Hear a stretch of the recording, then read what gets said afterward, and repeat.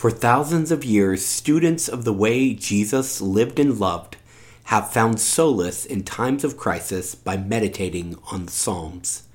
In this unprecedented time in human history, we are recording a psalm each day to encourage and inspire you. Here we go.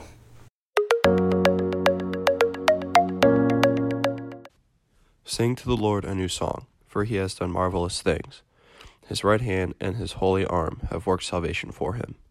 The Lord has made his salvation known and revealed his righteousness to the nations. He has remembered his love and his faithfulness to Israel. All the ends of the earth have seen the salvation of God. Shout for joy to the Lord, all the earth. Burst into jubilant song with music. Make music to the Lord with the harp and the sound of singing. With trumpets and the blast of the ram's horn, shout for joy before the Lord, the King. Let the sea resound and everything in it, the world and all who live in it. Let the rivers clap their hands. Let the mountains sing together for joy. Let them sing before the Lord, for he comes to judge the earth.